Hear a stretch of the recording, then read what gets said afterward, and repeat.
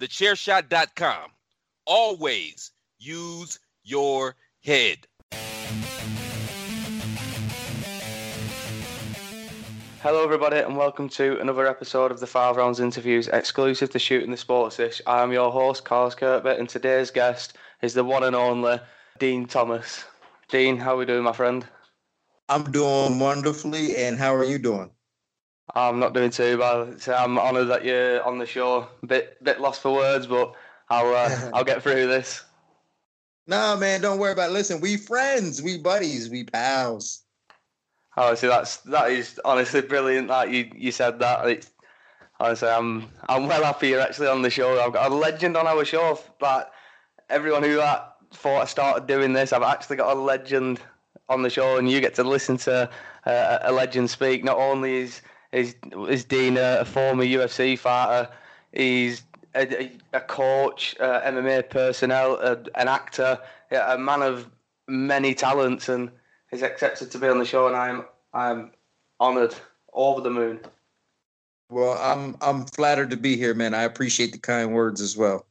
Thank you very much. Obviously, the kind of words that I've just said, and you are definitely a man of many talents, but you also a fighter as well.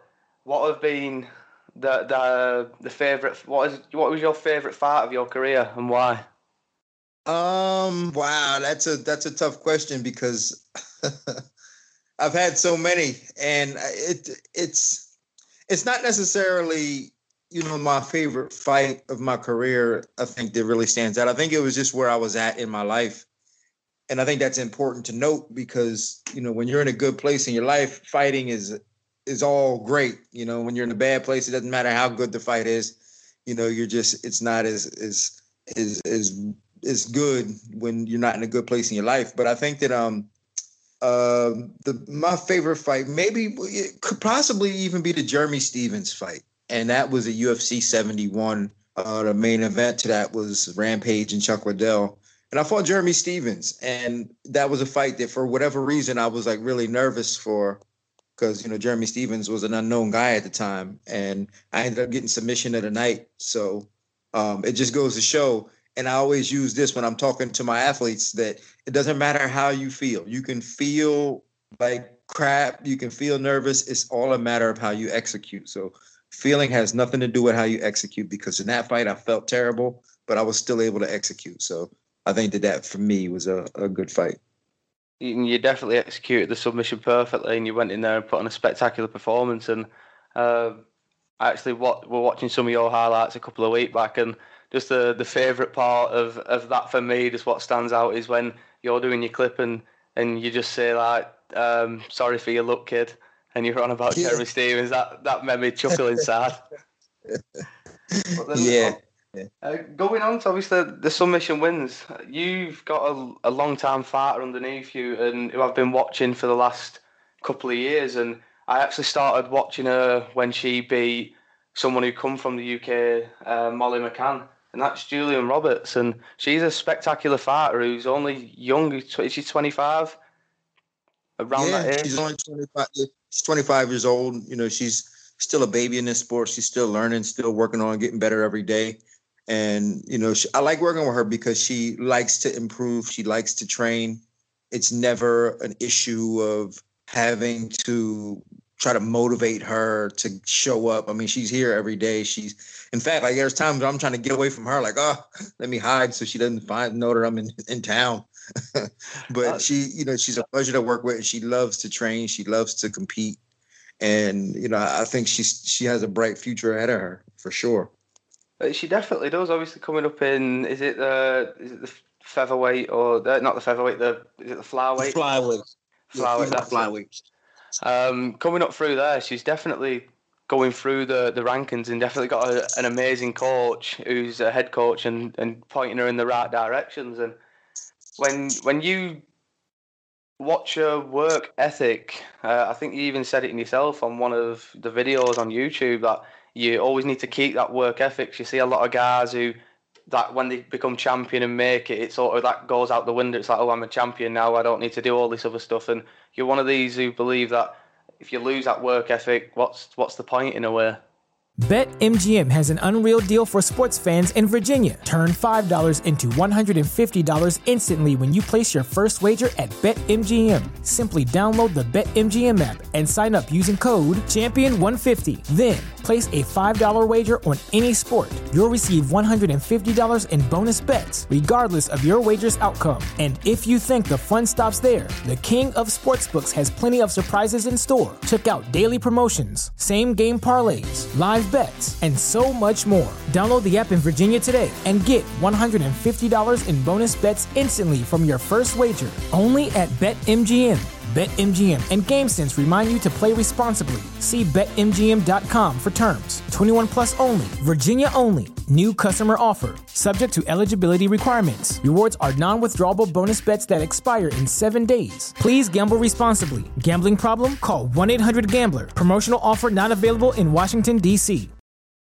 Yeah, I mean, it's true. And sometimes it's not necessarily even the athlete's fault. Well, I mean, it's always their fault, but it's just like when you become champion, you become a celebrity and you start to transcend the martial artist aspect of yourself. And people, they want to pull you in so many different directions and you start, becoming a celebrity. And what comes with that is the responsibility to the fans, because you're like, I'm only here because of the fans, so I have to give back to the fans. So I have to do this for the fans. And the next thing you know, you are split between, that hunger for training and your desire to be a celebrity. And it's a tough life. It's a very difficult thing to deal with. And we haven't seen many people actually really do it successfully. GSP was able to do it successfully until he retired. Khabib obviously did it successfully. But even Conor McGregor, if you look at Conor McGregor, like right now, Conor McGregor's not doing all the media stuff like he used to do because he's in the gym training. He knows he's got to fight a real contender. So it's very difficult to be a celebrity and a fighter at the same time. And I'm just lucky that, Jillian right now doesn't have that those distractions. And even I think when she gets them, like she's still kind of to the point in her life where I think that she is going to be able to handle it better because she's not an extroverted person. She's a very introverted soul and she doesn't even like people. So I can't really see her going down that path. Well, she seems, obviously watching her through obviously the online and television, that she seems a very humble person, that even when she does make it, that she's not going to be like one of these personnel that don't really care about anybody else and give off that sort of persona. She, in a way, she seems like a nice person, and watching some of the videos and the way she trains and listens to you constantly, and she's always wanting to learn new stuff. And obviously when you went down to go and coach Stephen Wonderboy Thompson for a little while, Gina was with you and she got a little bit of training from Stephen herself, and so that goes to show she's always wanting to expand the knowledge. And yeah, she just seems a humble character and a very nice character. And when she gets up there, I don't think the fans are going to have a problem sort of supporting her, if you know where I'm coming from.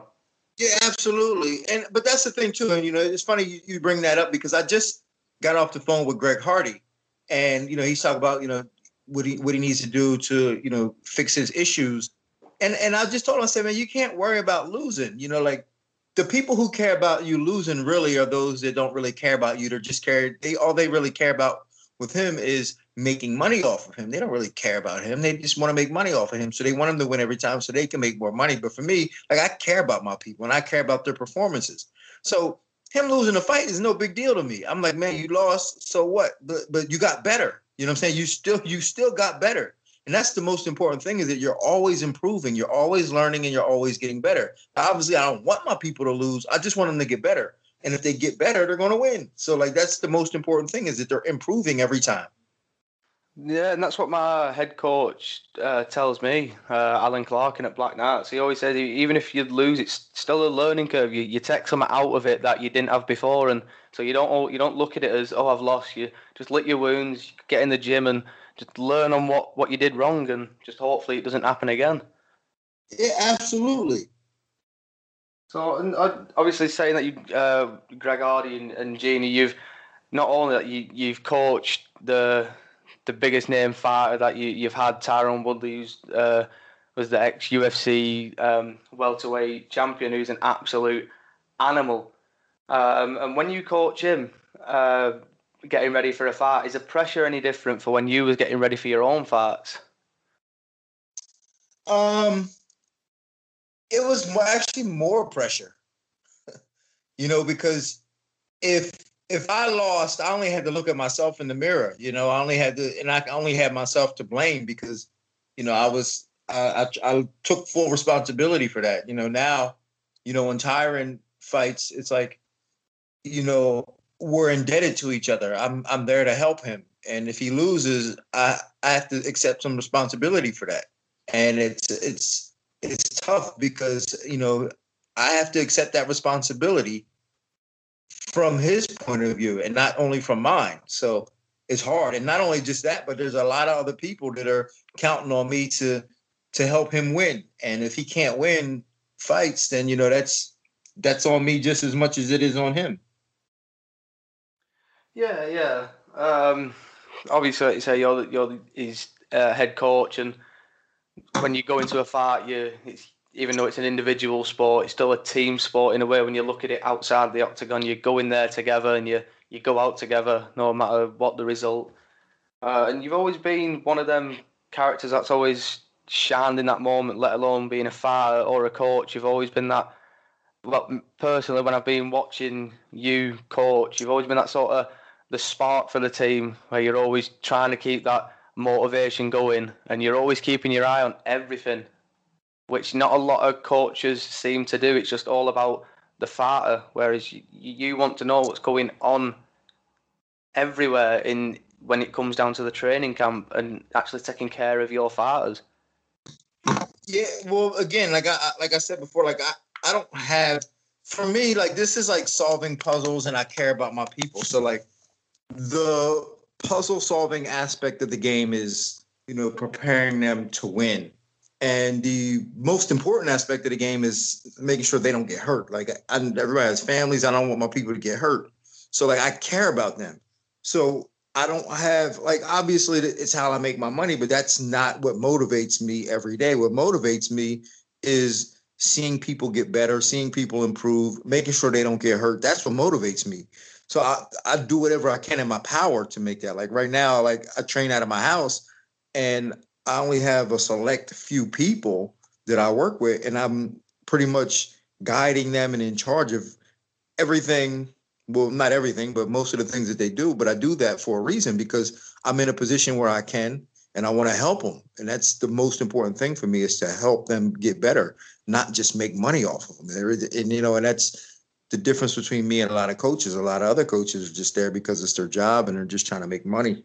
And for me, I feel like my skill set in life is big enough to where I can, if I need to make money, I'm going to make money regardless. I don't need to make it off these broke kids. Well, that's it. You say you don't see that from a lot of coaches, and that's what I wanted to actually ask you and speak to about, because I actually respect what you've done. You've got a property of your own that you've turned it into a gym. You was at American Top Team and coaching there, and you've gone off and done your own thing, which is absolutely brilliant, because now you're the head coach. Now you're the proper head coach. Everything is sort of your rules, which some people can probably look negative to that, but personally, I think that's an amazing thing to do, because the skill set that you possess, you can give to these fighters, and not only that, you're always trying to teach them new things. And you're like in the video that you seen when you went down to see Stephen Wonderboy, you took one of your fighters down to get more experience. So you're always wanting your fighters to learn and always trying to support them, which, like you say, a lot of other coaches will just want to make money off them, which is a horrible thing to do. Well, not only that too, but and another thing about me is I know what I don't know, and if there's something that I don't know, I'm going to find that information from somebody. And when you're in a situation where, at Top Team, it was that was the main room, and there was a lot of people who don't know a lot, but they act like they knew a lot. But the thing is, for me, I want the best. I want to go out and find the best. If, Wonderboy to me is one of the best strikers in the UFC. So I wanted to go see Wonderboy. I don't want get information from secondhand people if I can get it from the best. If I have to get it from secondhand people, I'll get it. But if I can have the opportunity to get it from the best person, I'm going to get it from the best. And now I put myself in a position where I can seek information and knowledge from the best people in the world and not be limited to just what I'm stuck with in one room. Yeah, obviously, you're saying it's perfect that you're going out on your own, and now you're the one who can make the rules and go and find these fights for yourself. And you've already got one who's fighting in the UFC, or well, a couple. I say one. You've got quite a few fighters fighting in the UFC, so you're a perfect head coach for anyone who wants to actually make it in mixed martial arts. So, what have been the highlights for you in your career, being a man of many talents? Say, what was the highlight you said? Yeah. Man, I don't know. It's, I've done so much in my life right now. I'm 44 years old, and in terms of fighting, like my goal when I first started fighting back in like the mid 90s was to fight in Japan, and I did that in 1998. So like that was my goal. The rest of it was just a carrot on top. Like it was never to be a UFC fighter. Like that was just all like, oh really? I'm gonna fight in UFC? Cool, let's do this. So like, I mean, and I'm just being totally transparent and honest here. Like, so like everything I'm doing is just like crazy. Like it's hard to believe that like I'm living this life. But but right now, so like I'm going to Fight Island on Saturday. Well, I'm going to Vegas on Saturday. We leave to Fight Island on Monday. And just being able to go out there, I'm like, I don't have anybody I'm coaching. I'm only going out there to film for the UFC, just to do some content projects for them. And that to me is kind of a highlight, that I've developed a strong enough skill set to be able to just develop content for the UFC. And that's what I'm doing right now. And they've allowed me to do that, to just say, hey, we just want to film you doing dumb stuff. So like, to me, that's kind of a highlight for me, like just to be able to, without having like a bunch of formal education. Like I didn't go to like this big college or big university or nothing. I fought.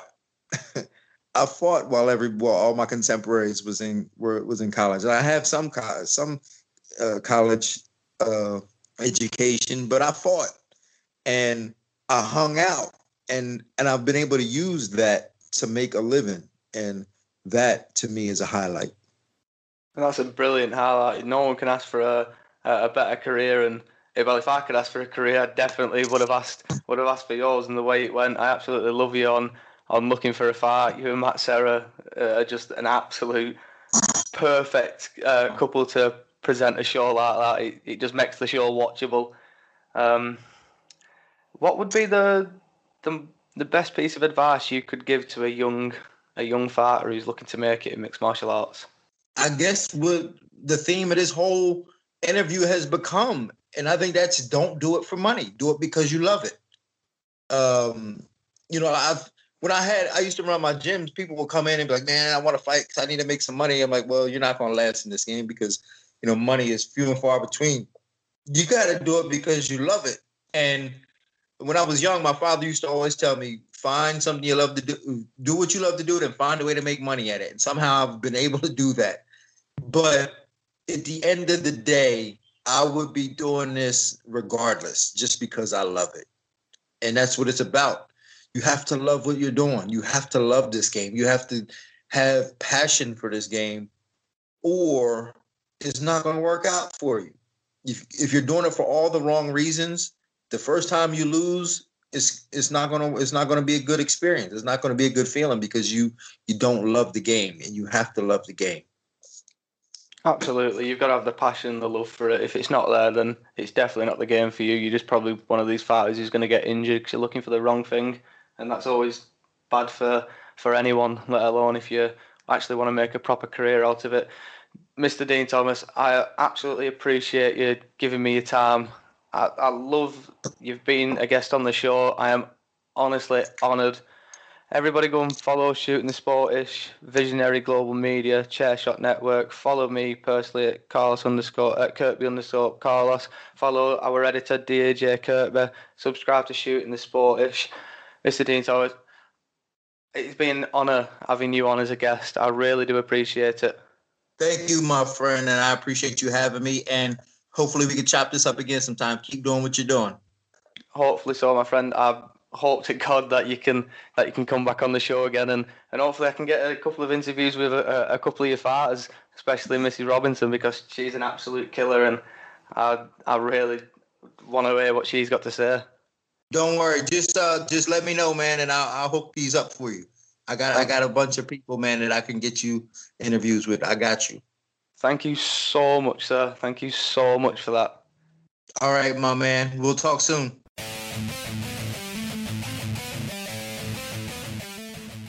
TheChairShot.com. Always use your head.